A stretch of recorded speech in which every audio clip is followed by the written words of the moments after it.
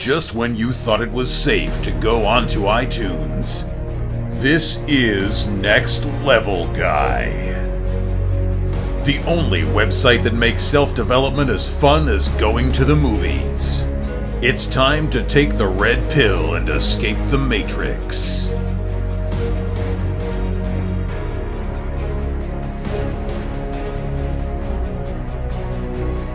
Hello and welcome to another episode of the Next Level Guy Show podcast with your host, Ian Doss-Mackay. Today's guest is Rachel Hoffman. Rachel is an author and founder of Unfuck Your Habitat, You're Better Than Your Mess. So I tried to figure out a way of describing Rachel's fantastic site, and I couldn't find anything better than our own about page, which reads, Unfuck Your Habitat, You're Better Than Your Mess. It's a housekeeping and organisational system developed for those of us who've described our current living situation as a fucking mess that we're desperate to fix. It's for anybody who's been left behind by traditional aspirational systems, the ones that ignore single people with full-time jobs, people with kids or without kids and they're living with roommates, and people with mental illnesses or physical limitations, among many others. In reality, that's nearly all of us. Most organisational books are aimed at traditional housemakers. They're DIYers and people who have unimaginable amounts of free time.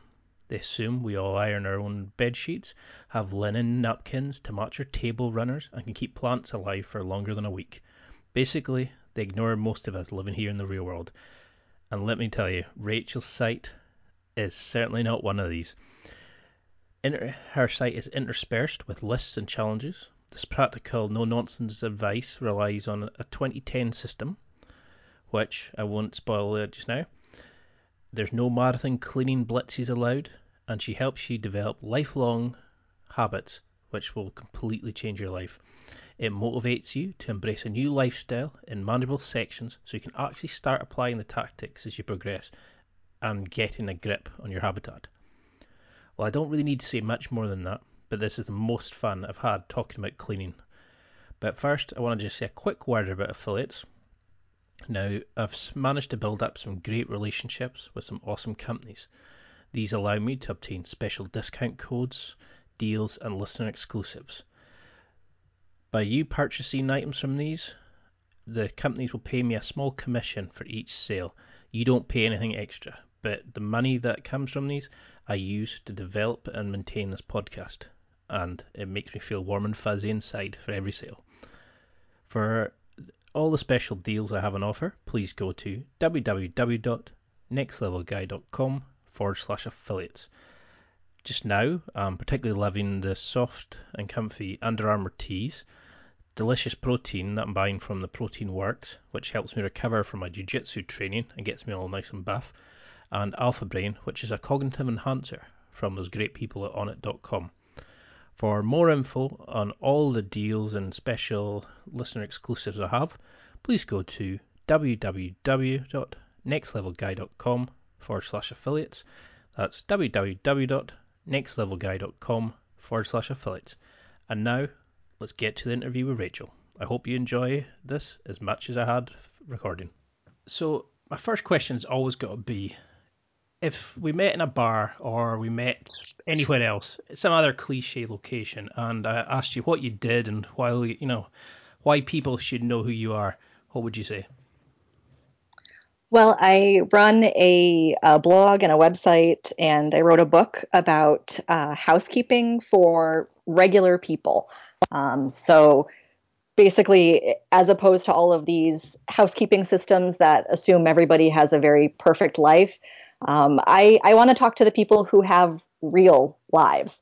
So I like to tell them how to get their life in order and get their mess in order and gradually bring their home to something that they really love and someplace that they want to be. And I think you've picked the perfect person to speak to today. I've just bought my first flat, and it's one of these kind of it's massive, it's an ensuite bathroom, so now I've got to worry about 2 bathrooms, keeping it clean.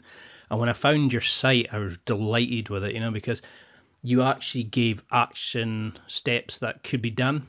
It's not just the kind of, oh yeah, just change your entire life. You were just like, do this, if you only got 20 minutes. Do this if you're not feeling well, or you got mental health issues. You made it relatable for real life people. So was there a reason, a turning point that you got into this sort of thing, or have you just always been organized and you like sort of putting stuff into order for people? Well, that's something that I like to correct right away. I am not a naturally tidy person. I'm not a naturally clean person. I'm not a natural neat freak. I'm somebody who has been fairly messy my whole life. And when I was looking around for resources to try to change that, I said, okay, I'm an adult now. I need to have an adult home, and I need to be able to function, and not be such a slob anymore.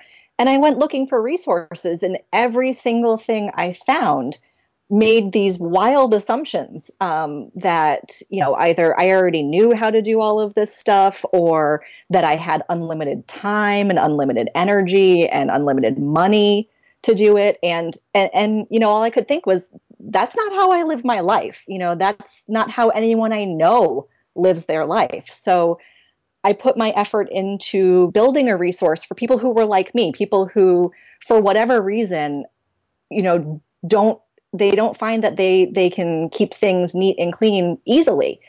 So my whole goal is to be able to reach people where they are and say, okay, I'm not assuming you know anything.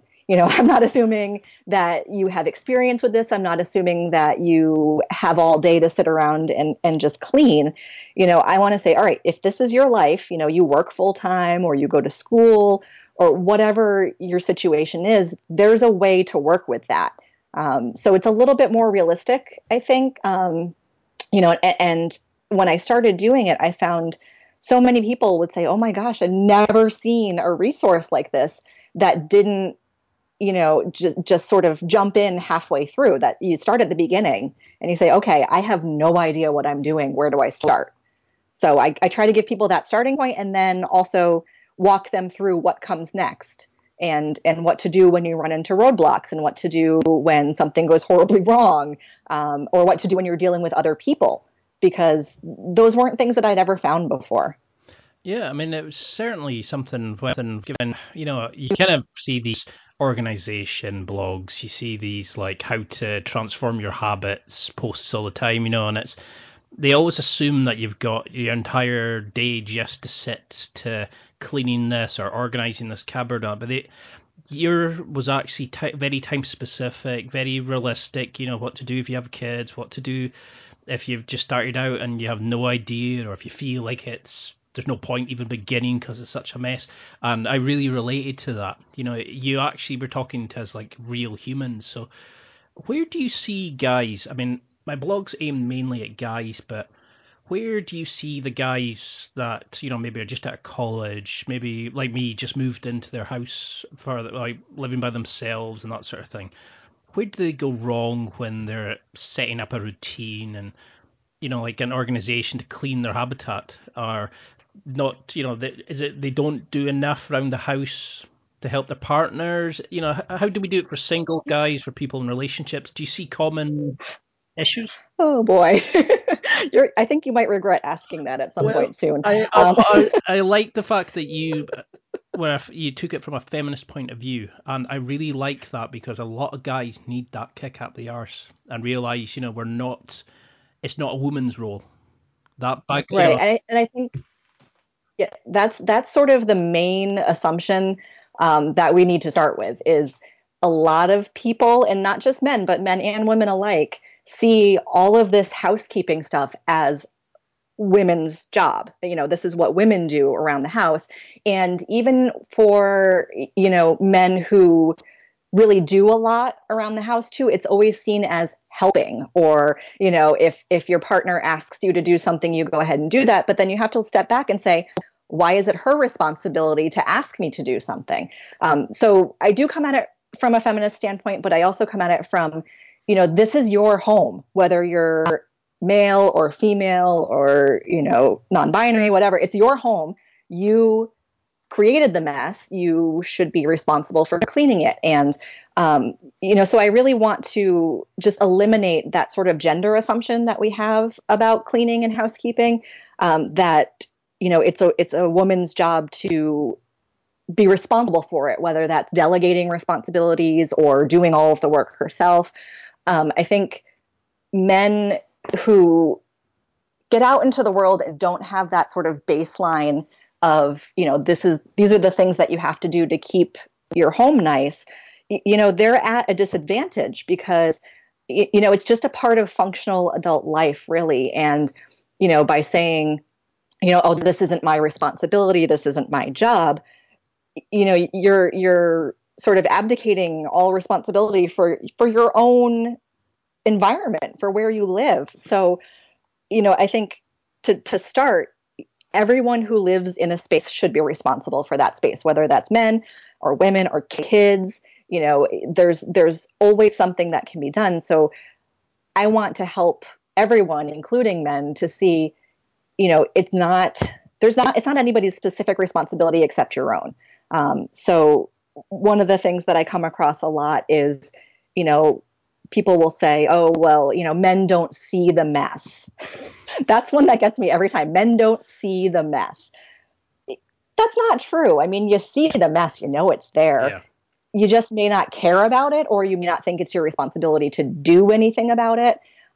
So I want to get everyone to a point where they see the mess and they say, okay, how do I deal with the mess? How do I handle this? Whether, that's getting with your partner and saying, okay, these are the things that need to happen, and let's divvy it up, find a way that we're both doing an equitable amount of work. Or if you live on your own, to just be able to say, okay, I need to build some routines. I need to get some habits that will allow me to keep my home looking nice without it taking over my entire life. And that's not a gendered thing at all. That's just, you live in this space, you just bought a new flat, and moving into a new space is a great opportunity to, be able to start fresh and build your routines from scratch and build your habits.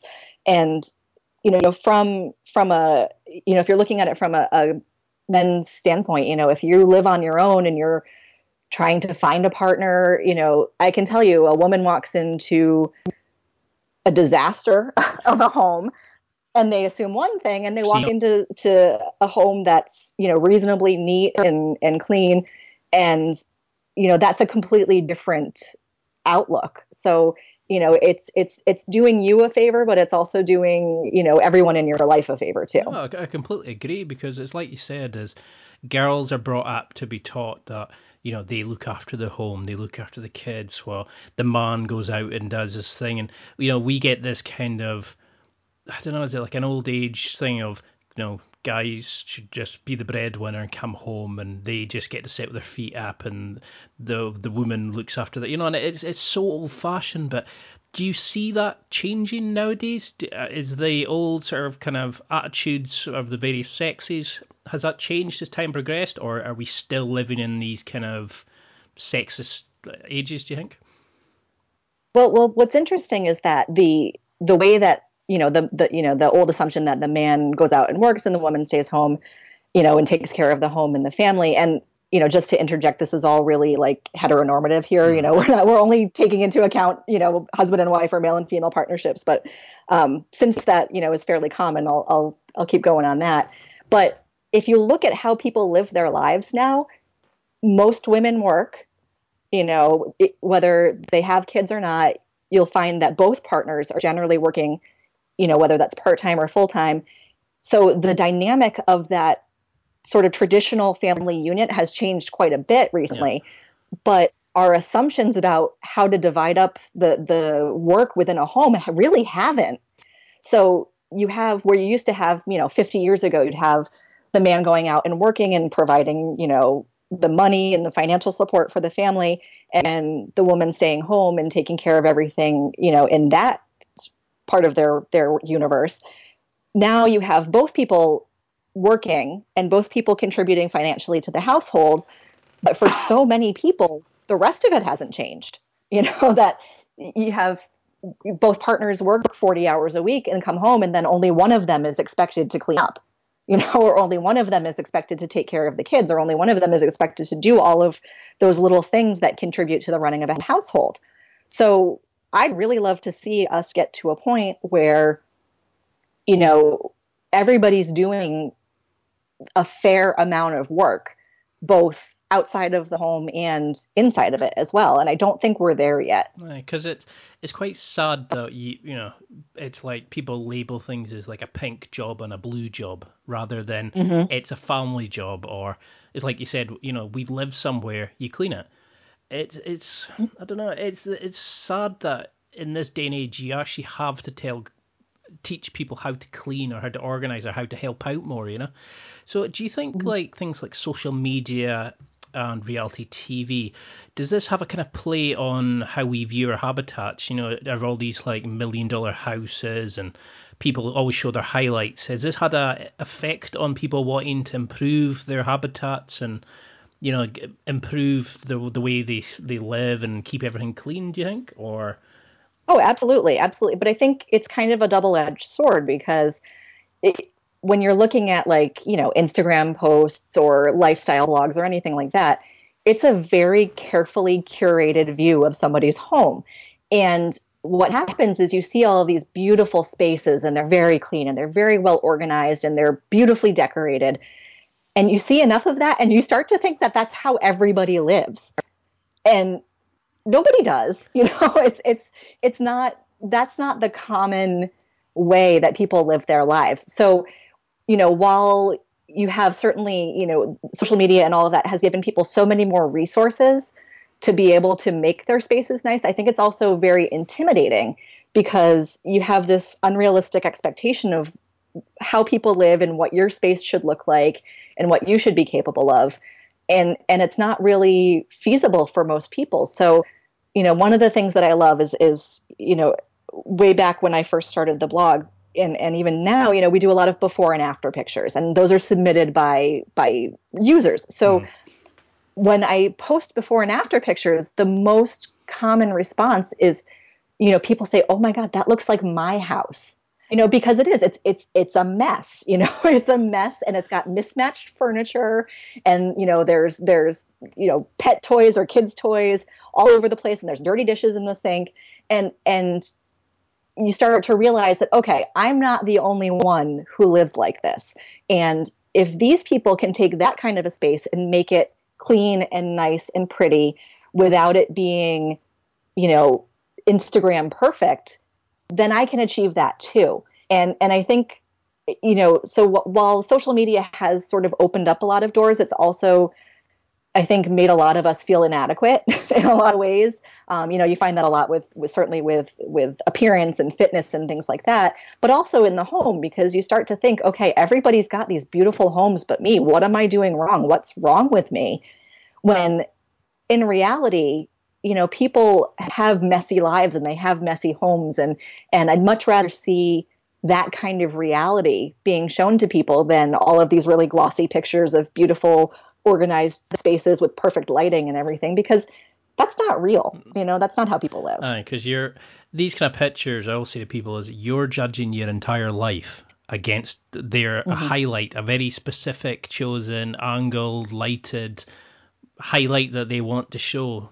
They're not going to show you the mess that they've left on the kitchen table or the dishes they just thrown into the sink because they haven't got time before they go out, and it's like they've had cleaners in before, and it takes, because we're saturated with this sort of stuff on Instagram and Facebook, I think we kind of forget what real life is like. And it's definitely like you said, that's why I liked your thing, is like, you've got 20 minutes before you say you have to go for a bus. You give some very simple action steps that you can do that are small but will have a major effect on your habitat. It's like you've got what to do at the weekend, what to do if you've got a chronic illness, things that actually real life people can relate to, and it's a fantastic site you've got. So how do we start this? Do we go in and do one big blitz and then try to maintain it with the habits, or do we build slightly? And for somebody who's never gone to your site, for example, and they're thinking, oh, okay, this sounds good, How do they start this? Well, it's going to be different for every person. Some people really, they have to have everything clean first before they can feel like they've made any kind of progress. So the first thing I try to do is to get people to sort of reframe their thinking, to say, okay, progress is good. Improvement is good. It doesn't have to be perfect right away, and it's not going to be. So there's this thing that I call marathon cleaning. And marathon cleaning is when you take, an entire weekend or, 15 hours straight or whatever, and you clean your house top to bottom. That's all you do. It takes up all of your time. And it's very frustrating and it's very time consuming. And most people get very resentful about it and very angry about it because, nobody wants to spend their entire life cleaning. And I never seem to finish. Yeah, and you never finish and you're never happy with it. So the first thing that I try to explain to people is the concept of a 20-10. And what a 20-10 is, it's very, very simple, is 20 minutes of cleaning followed by a 10-minute break. And what's cool about these is that you can do as many as you need to, but you're taking these scheduled breaks while you're working on cleaning your home. And if you only can do one, great. If you want to do 6, also great. But what's great about that is that you have a defined end point. So it doesn't seem quite as overwhelming as when you look at your entire house and you say, oh God, this has got to all be cleaned, top to bottom. It has to be perfect. You say, okay, I'm going to do 20 minutes worth of work and I'm going to see what I can get done in 20 minutes. I always tell people to start with whatever is stressing them out the most. So, if you're completely, you can't even go into your bedroom because, you've got the floor-drobe, everything you own is on the floor or on the bed or on a chair. Oh, yeah. If that's what's causing you the most distress, start with that. Do 20 minutes, then take a break and say, okay, I think I've got another 20 minutes in me. Go back to it and then repeat until you're done or until you've decided you've had enough for that particular time. So, I really encourage people to start small rather than, feeling like you have to start from a perfectly clean slate. Because for a lot of people, it's going to take so much to get to that clean slate that you're never going to get there and you're going to feel like you failed, feel like you failed right from the beginning. So by just accomplishing what you can in a very finite amount of time in that 20 minutes, you're building a habit of just working a little bit at a time. So, if you've got a day where you're working 10 hours and you've got a horrible commute and you come home and you've got to get takeout for dinner because you don't have time to cook, if you can only do 20 minutes, then that's great. And if that's built into your daily routine, it's not as overwhelming or as intimidating or as frustrating as, walking in and saying, okay, well, I can't do everything, so I'm just not going to do anything at all.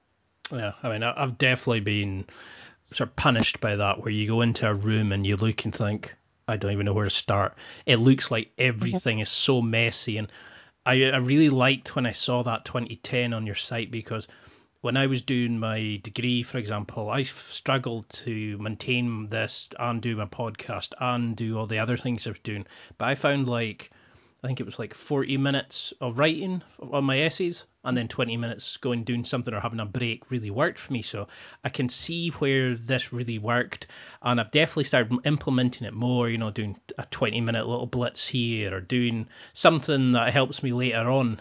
So what kind of examples do you give to people? You mentioned there to start with what they're struggling with, but are there little challenges that you would set people? I've noticed you've got a fantastic Tumblr, for example.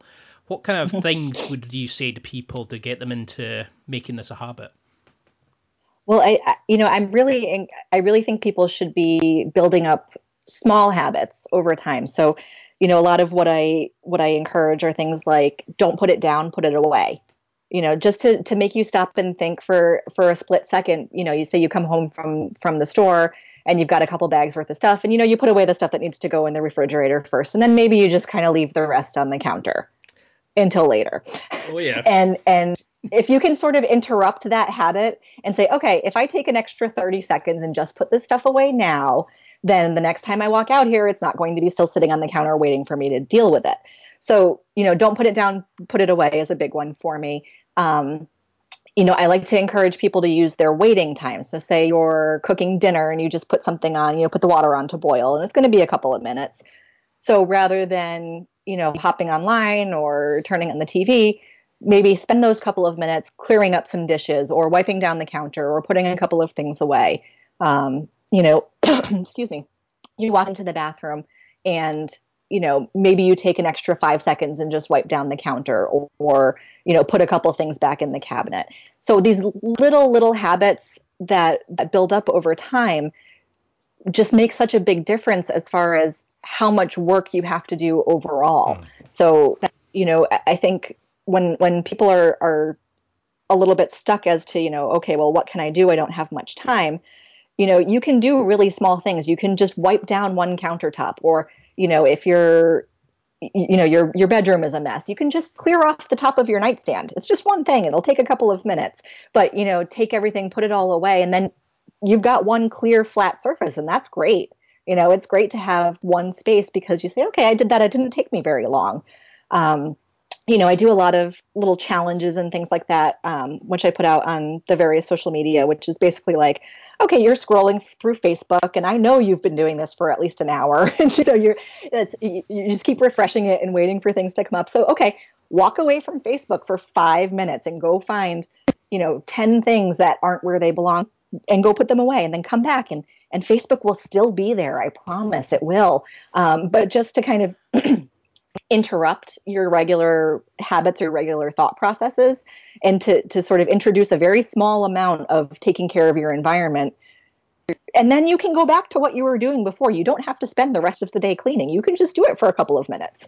So getting people used to that is usually the first step and the first little challenge that I encourage people to do, is just do something really small and then get back to your life. Yeah, I mean, that's what I liked about your challenges. It was just this kind of thing of, well, while you're doing that, like I think it was the Sync Zero that I particularly loved. 6 0, yes. It was just 6 0 is awesome. It was that moment of, you were just like, that is so simple but brilliant. For people who don't know what that is, can you go into a little bit about that? For a guy who, say, has a bowl of cereal at night and puts the dishes in the sink and goes off, or or leaves the breakfast or lunch dishes. Why should we do Sync Zero? What is it, and why should those listeners listening, obviously, why should they care about that sort of thing? Well, Sync Zero is really simple. It's just getting to the point where there's nothing in your sink. You don't have any dirty dishes. And, a lot of people choose to do it before they go to bed. So you wake up in the morning and you've got no dishes to deal with. I say you can do it anytime. It can be before you leave for work. So you do clean up your breakfast dishes and either put them in the dishwasher or wash them and put them in the drying rack. And the whole concept behind Sync Zero is, if you're doing this regularly enough, you're never going to have that overflowing sink full of dishes that's going to take you several hours to deal with.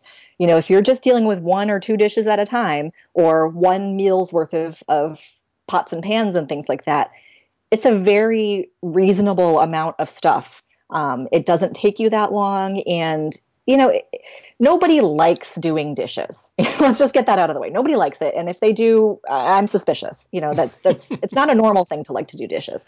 But if you're just taking a couple of minutes and dealing with things as they come up, and you say, okay, I'm walking out of my kitchen and I have Sync Zero, I have nothing in my sink. You've just done a little tiny bit of work, but it makes a big difference, because dishes are one of those things that's just like, ugh, you never stop doing them. And that's sort of, it's the reality of cleaning. Even if you do it once, bad news, you're going to have to do it again at some point. If you live your life and you use your home and you use the things in it, it's a cycle. You have to keep doing it. So with something like Sync Zero, it's a matter of keeping that amount of time that you have to invest very manageable and very small. So, if you make it a point, okay, every time I leave the kitchen, there's no dishes in the sink. Or, before I go to bed at night, there's no dishes in the sink. Or before I leave for work in the morning, there's no dishes in the sink. You're never going to get to the point where there are so many that you're overwhelmed. You're just getting into the habit of doing a little bit at a time. No, I mean, I love that, and it's fantastic to come back to an empty sink. There's Hmm. no mess to clean up before you even start cooking your dinner or things like that.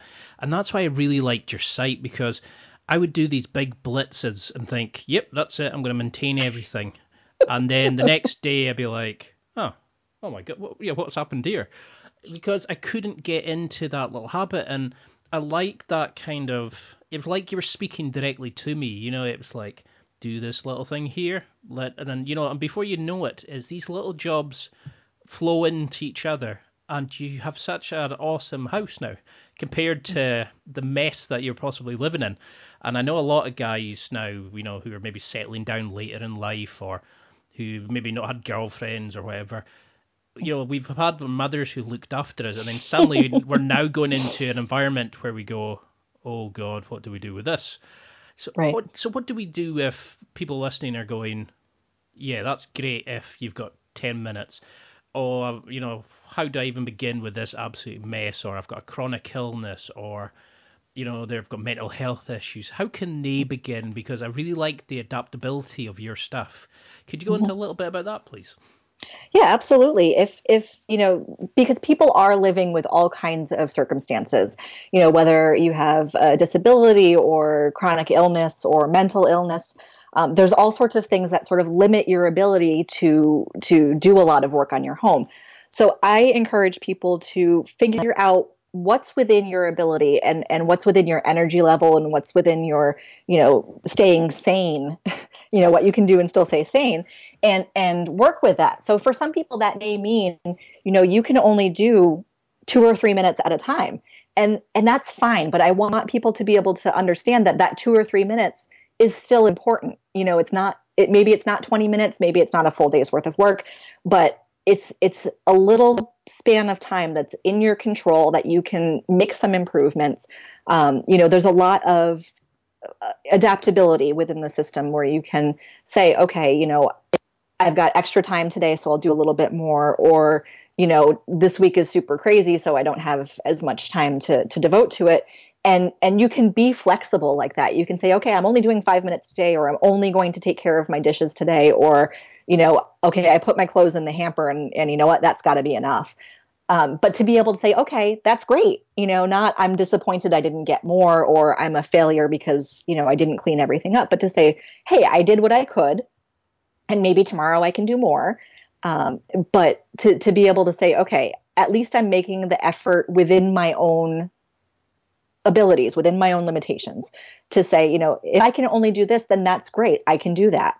And I think a lot of people have been very let down by other systems that require this massive investment of time or energy, and that's not their reality. They don't have that to give. So I want to help people to see, okay, take wherever you are and start from there. You don't have to change your whole life, and you don't have to suddenly not be chronically ill or suddenly not have a disability in order to get a clean home. Like, let's look at how we can incorporate all of that into a system that works for you and into something that you can feasibly keep up on a regular basis.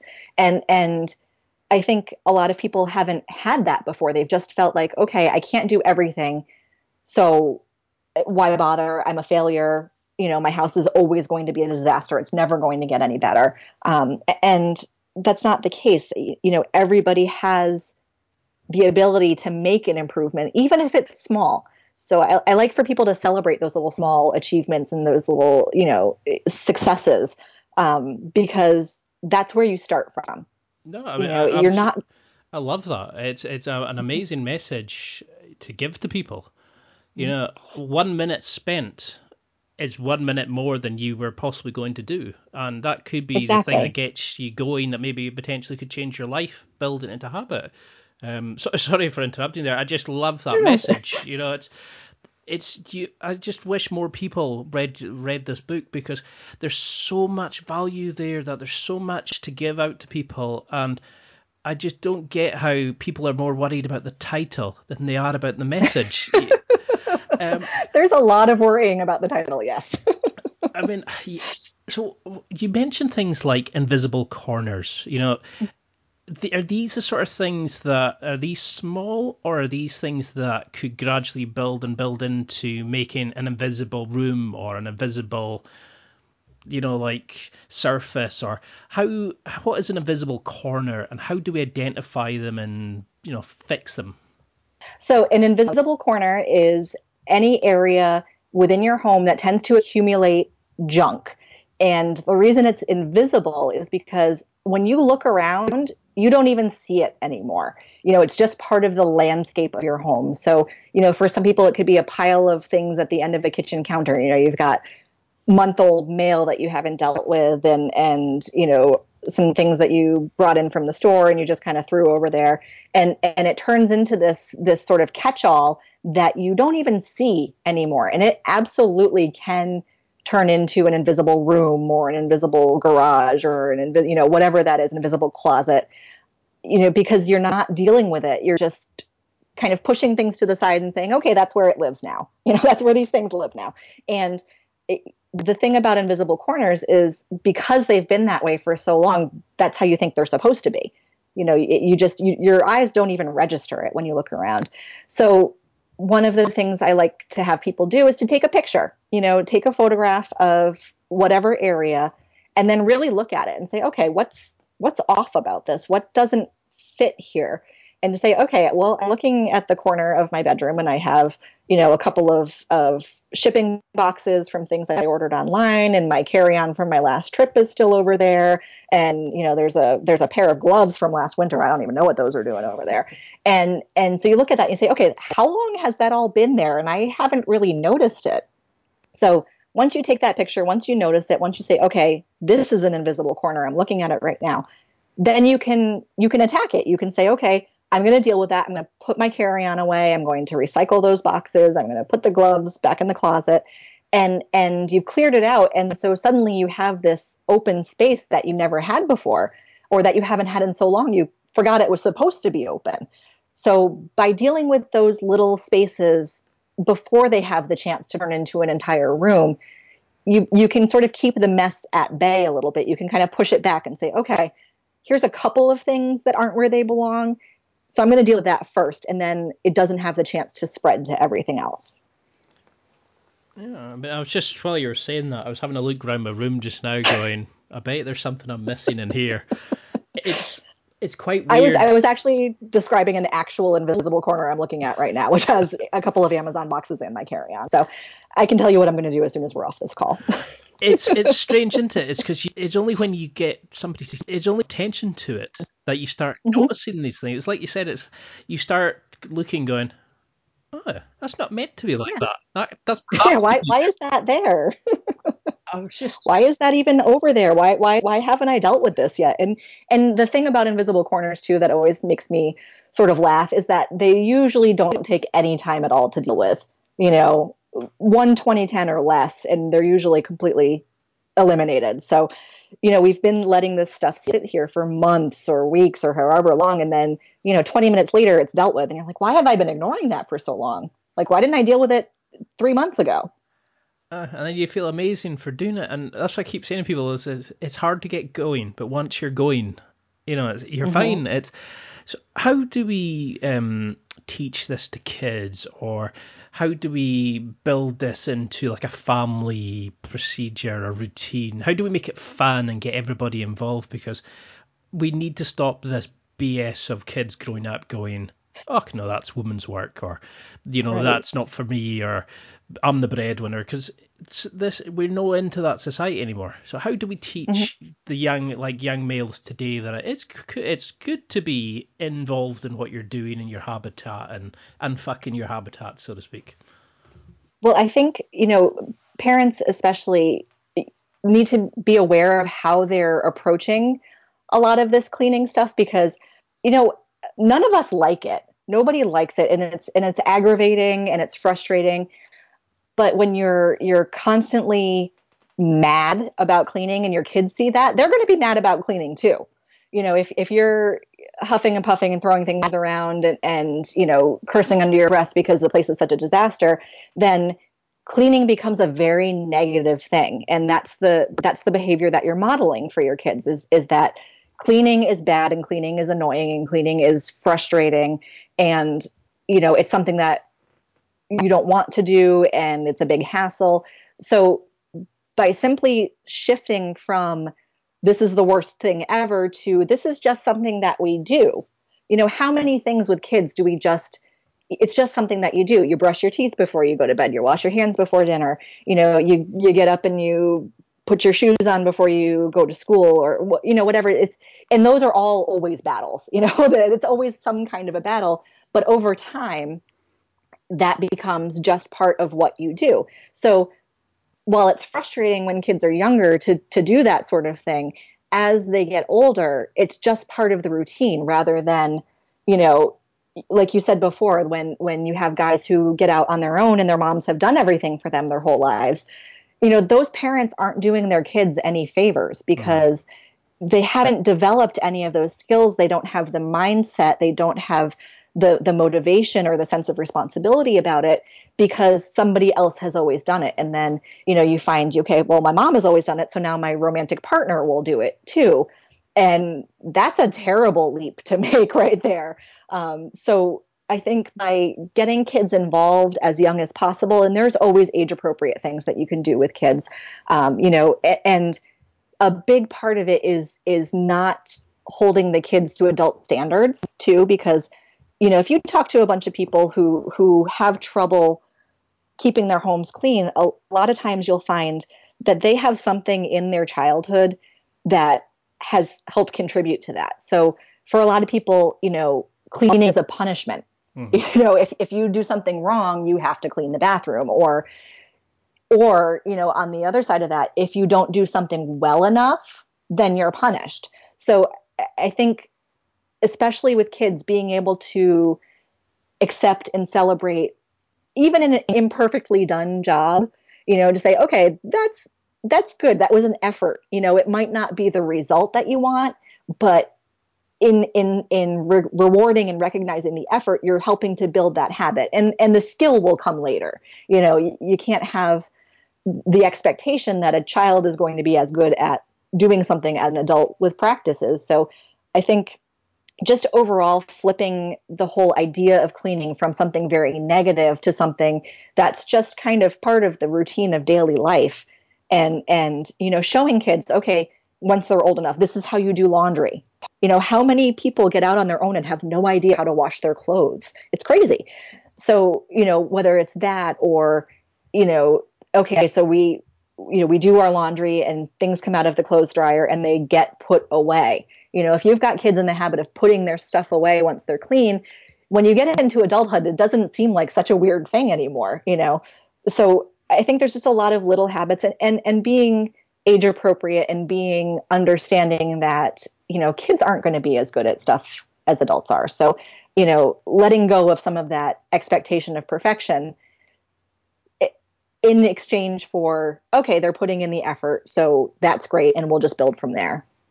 I mean, that's what I was going to mention was about the punishment. You do something bad, you clean your room. You're sent. It's like it's a torture, not a torture, but you know what I mean. It's like, oh, that'll teach them. And instead of making it fun and like you said, it's responsibility. Make it like something that's just normal to them. So how do we build, like for a guy listening just now who said, okay, you're right, I have let things go, or I need to tidy up or get on top of this. Do we have like a cleaning toolkit? Is there affirmations that we should remember, little mottos, or is there certain cleaning products that every guy should own? How do we get the stuff in to start this kind of complete change in cleaning? Well, I'm a big fan of people understanding that you don't need a lot of stuff to do this. A lot of people say, okay, I'm going to get everything cleaned and organized, and the first thing they do is go to the store.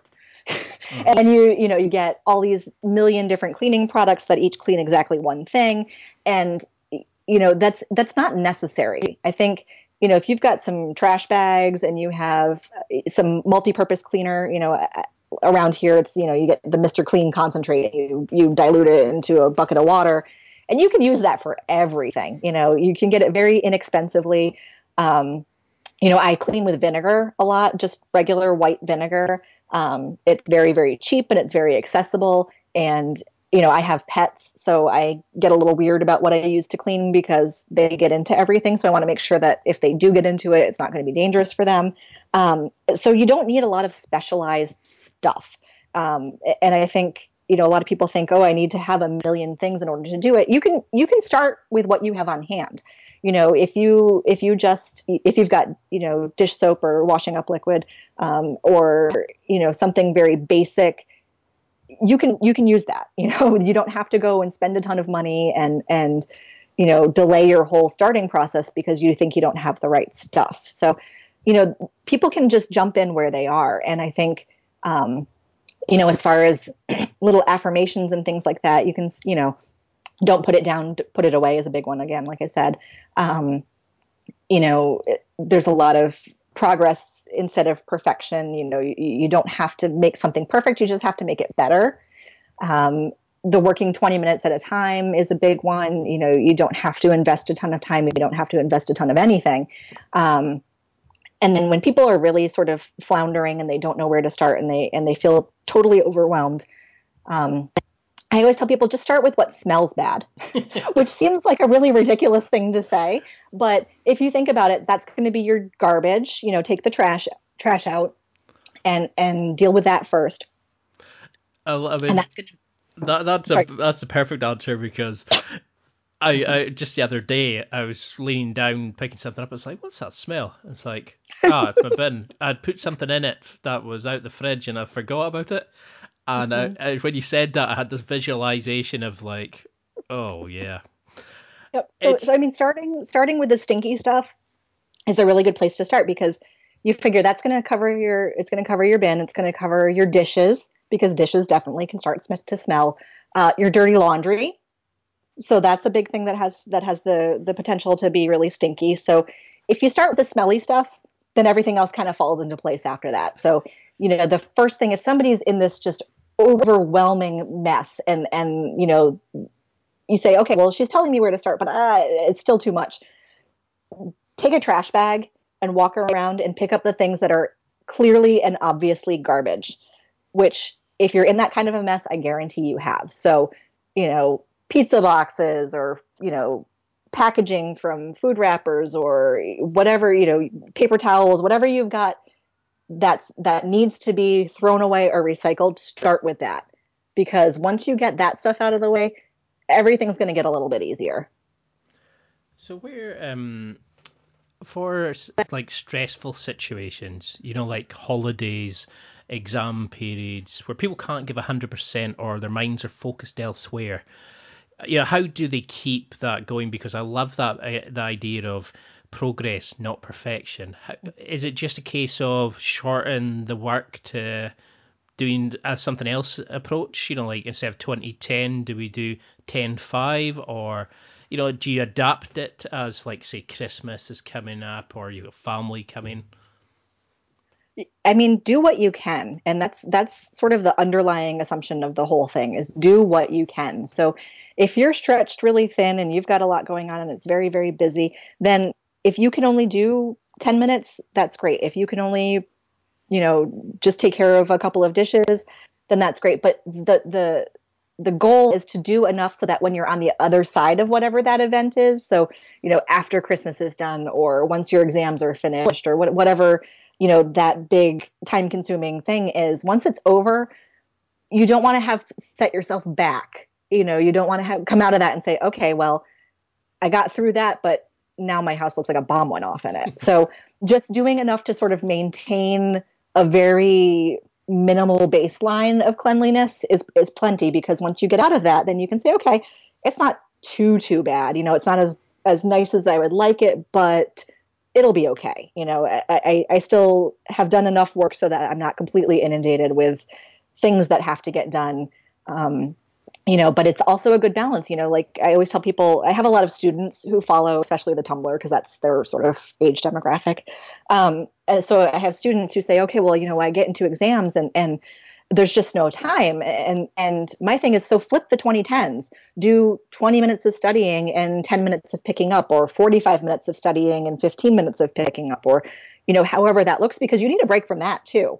So you can, instead of making the work time your cleaning time, make it your time away from studying or working on that big work project or whatever, to kind of say, okay, you can still incorporate it. You don't have to be entirely consumed with just one thing. You can still find a balance even when your life is hectic and stressful. No, and that's why I love your message. It's the flexibility, the way that you can modify these things to suit anybody, regardless, of your starting point, regardless of illness or pain or mental health issues.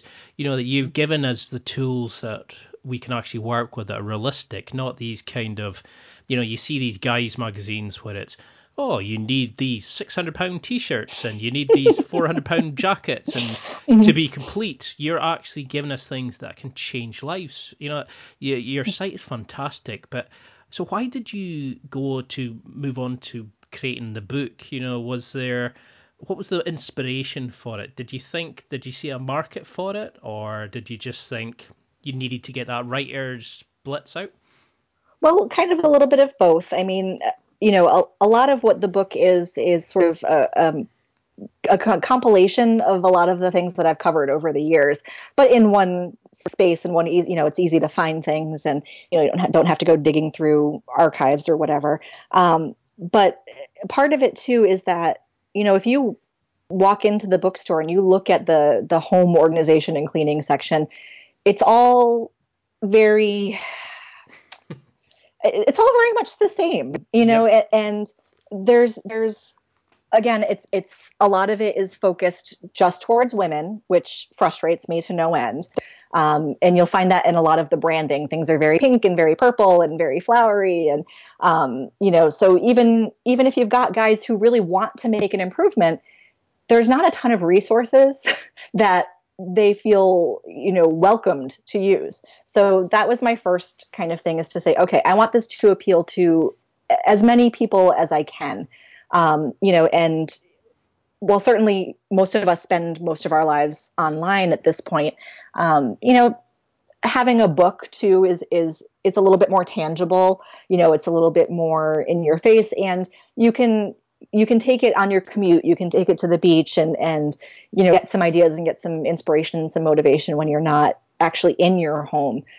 So there was a lot of reasons that I wrote the book, but I think trying just to get the message out to as many people as possible in a different format. There's a lot of various ways that people can find resources. So this, I think, was just another way for people who prefer that format.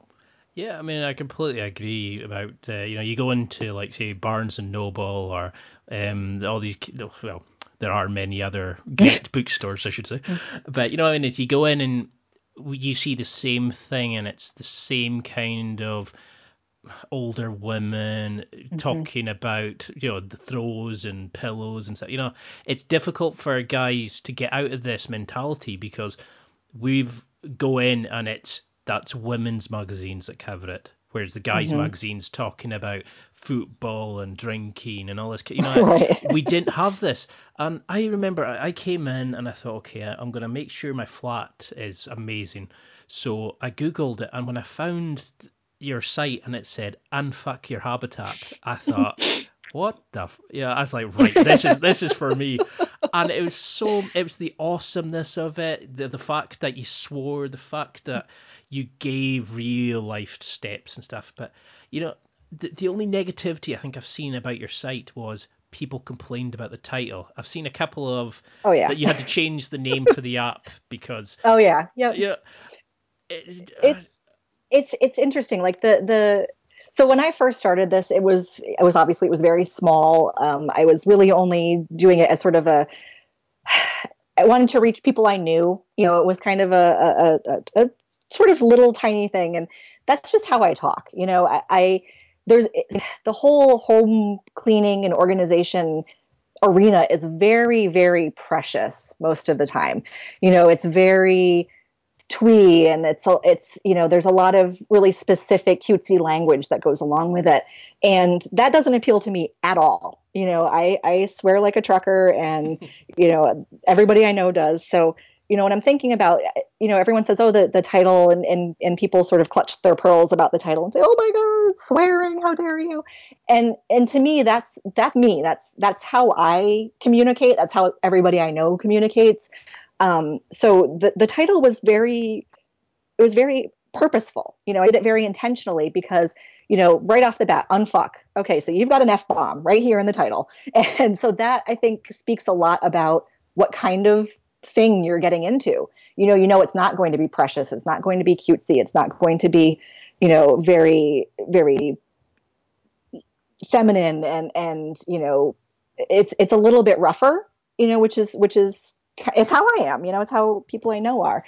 And then the habitat part too sort of trips people up. Everybody says, okay, that's kind of a weird choice to make. But for me, thinking about it, one of the other things that I found that a lot of the other systems had in common was the assumption that you live in a house that you own, and you live in that with your nuclear family of, a husband and wife and 2 kids and a dog.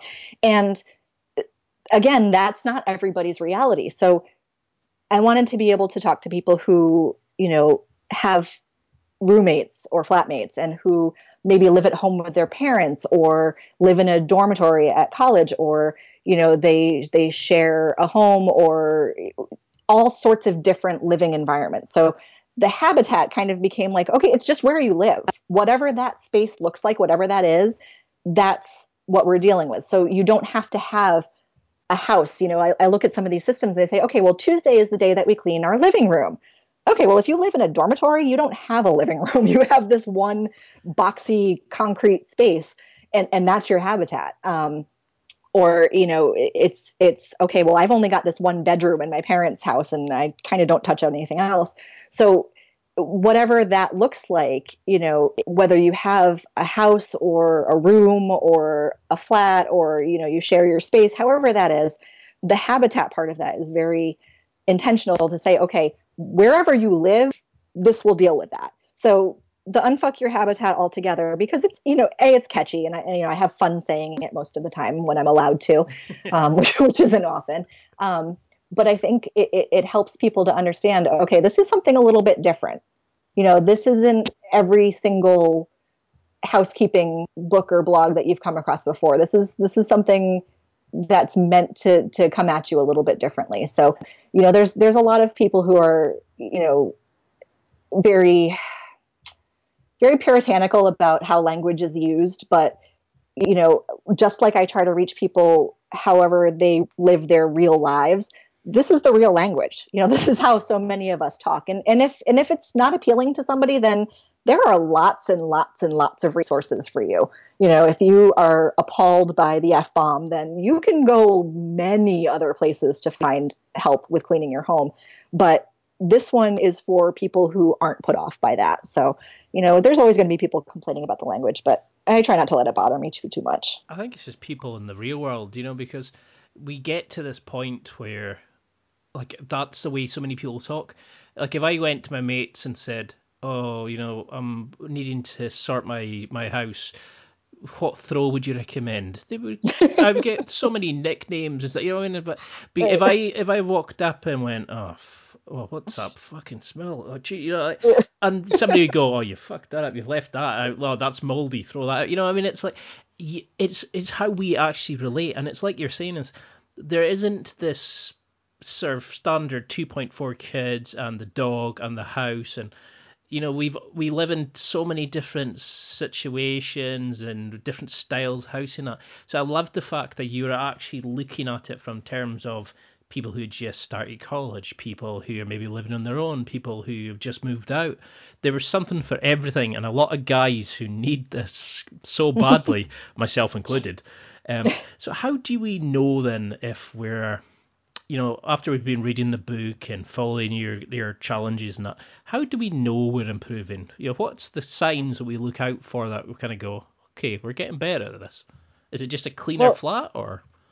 it's partly that, but I think too, people really underestimate how closely linked your mess and your mood are. So there's something kind of depressing about a messy home. If your space is a disaster, you probably don't feel very good about that. And it'll affect you in other ways. It'll make you a little bit more depressed when you're at home. It'll make you not want to spend time in your home.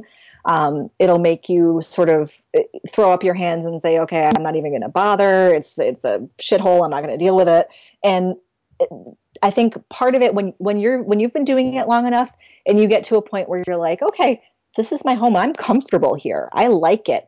For a lot of people, they know that they're having success when they can have people over. That's a big one. If you can have people over to where you live and you're not panicking and you're not running around at the last minute, shoving things into cabinets and closing their doors.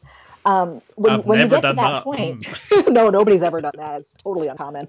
When you get to that point, that's when a lot of people say, hey, this is working. I've made real progress. 6 months ago or a year ago, I would have invited somebody over, or, if I found out that my landlord was coming over, the next day, it would have been an absolute panic spiral. And then you get to the point where you're like, okay, no, you can come in. It's great. Come on in. Or, you find yourself wanting to spend more time in your home and you find yourself saying, hey, I really like it here. Or, oh, you know what? I think I need new curtains. Or, hey, a throw. Maybe you need a throw. Who knows? When you look at it to start making those improvements, to me that says, okay, you're at a place where you like it and you want it to be even better. So there's a lot of different ways you can tell you're on the right path. But I think your mood and how you view and how you interact with your home is the biggest indicator that you're having success. If you feel good about where you live, you're doing it right. I love that, because I was just thinking just now that kind of like you don't need to keep tidying up so much. It's the little things, you get better, you're happier, that you're not just going, oh, what's the point? You can actually see the light to the end of the tunnel. You come in and you can just relax rather than think, oh, here we go again. I've got to get up and do the dishes, or like you said, I can't bring people in. When I first moved out, I can remember landlord visits, panicking, thinking, oh, Yeah. what's the worst that we've got to hide before they come, because it was so messy. But we've been talking for over an hour and I've still got so many questions. I've absolutely loved this because your site is amazing. But for people who are listening and going, okay, what is this site? Can you go into a little bit about it? Why should people buy the book? This is your chance to sell it to everybody listening, because you're going to have some major fans from this. Well, the whole concept of Unfuck Your Habitat is basically everyone deserves a nice home. Everyone deserves to love where they live. And even if you think, okay, that doesn't apply to me, I'm going to tell you how it does. I'm going to teach you that even if you're not in an ideal living situation, you can still be happy there and you can still enjoy where you live. And even if it seems overwhelming or impossible, you can get there. It's just going to be a little bit at a time. So I really want everyone to get to a place where they have control over their living environment, where they feel comfortable there, where they feel happy there. And there's all sorts of tips and challenges and checklists and all sorts of resources that you can use, and you can pick and choose what works for you. So it's very flexible, it's very adaptable. It speaks to you where you are and wherever you're starting out. I have one follower who's been with me since the beginning, and she has told me that I can use this story whenever I need to. And she started out as an actual diagnosed hoarder, and still is. That's not something that really goes away. But a hoarder with a physical disability that made it very difficult for her to keep up with her space.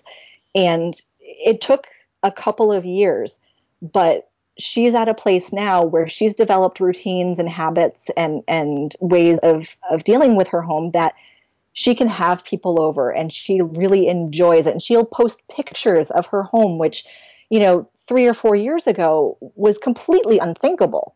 if the thought of taking a picture of your home and putting it online just makes you seize with panic, that can be fixed. You can get to a point where that doesn't make you completely freak out anymore. So, I think the reason that I think people should go to the website or get the book, or, I do have, I buy the app, there's an app too. Any of that is because it, it's, it's all possible. You can actually do this, even if you think, well, she's talking to somebody else. That's not for me. She doesn't mean I can do it. She means somebody whose house is a little bit better than mine is, or who has less to do than I do. No, I'm talking to you. I mean, you can do it. You can get your house to somewhere that you really enjoy being there. And it's not impossible, and it's not overwhelming, and it's completely within your ability, and it's completely within your lifestyle to be able to do it. And that's so true, because you go onto your site, you go onto the Tumblr, you go on to like all these different things, and like the Amazon reviews, for example, and you see people going, yeah, I never thought I could do this, but, and then they go into like how they've changed. You look at the photos of people's houses, the before and afters, and you can see the pride they have, and it's amazing to think, you must be so proud of the fact that you've tapped into so many people's, I don't know, like psyches or way of looking at, you've understood people so well that you can actually get them to change their lives. And it's an amazing thing that you're doing, and you should be super proud of what you've done. So for people who want to follow you, and buy the book and see your latest projects and get in touch with you on Twitter and all these sort of things, how do we keep in touch with you and see where Unfuck Your Habitat's going to go? Well, you can definitely go to the website, which is just unfuckyourhabitat.com. And that has links to everything. It's got links to my Twitter and Facebook and Tumblr and the book and the apps and everything. So that's kind of the clearinghouse for everything. So if you go there, you can get anywhere from there. And I try to do different things on each platform. So, the Tumblr is very visual. It's a lot of before and after pictures, and that's almost all user generated. So people submit their pictures to me and I just repost them. Twitter has a lot of little challenges, quick things that as you're scrolling through your Twitter timeline, you can get to. Facebook too, I'll do sort of bigger challenges or share, interesting articles that come up that are relevant. So, whatever you're more comfortable with, there's a way to get to Unfuck Your Habitat from wherever you like to be on social media or on the internet in general. No, and I mean, your stuff is amazing, and I cannot thank you enough for doing this.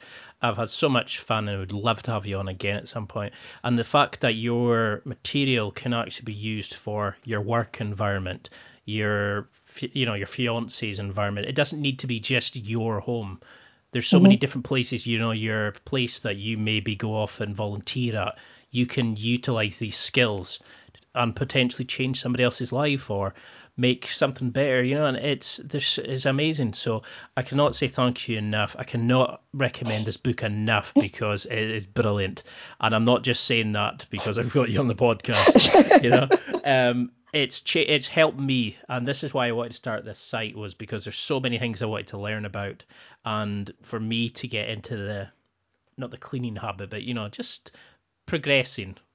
Right. It's amazing. So you've made a major fan from me, and I'll put all the show notes out because these guys need to find this book because it will change their lives. Well, thank you so much. I really appreciate the opportunity to come on and to preach about all of this to all of your listeners too.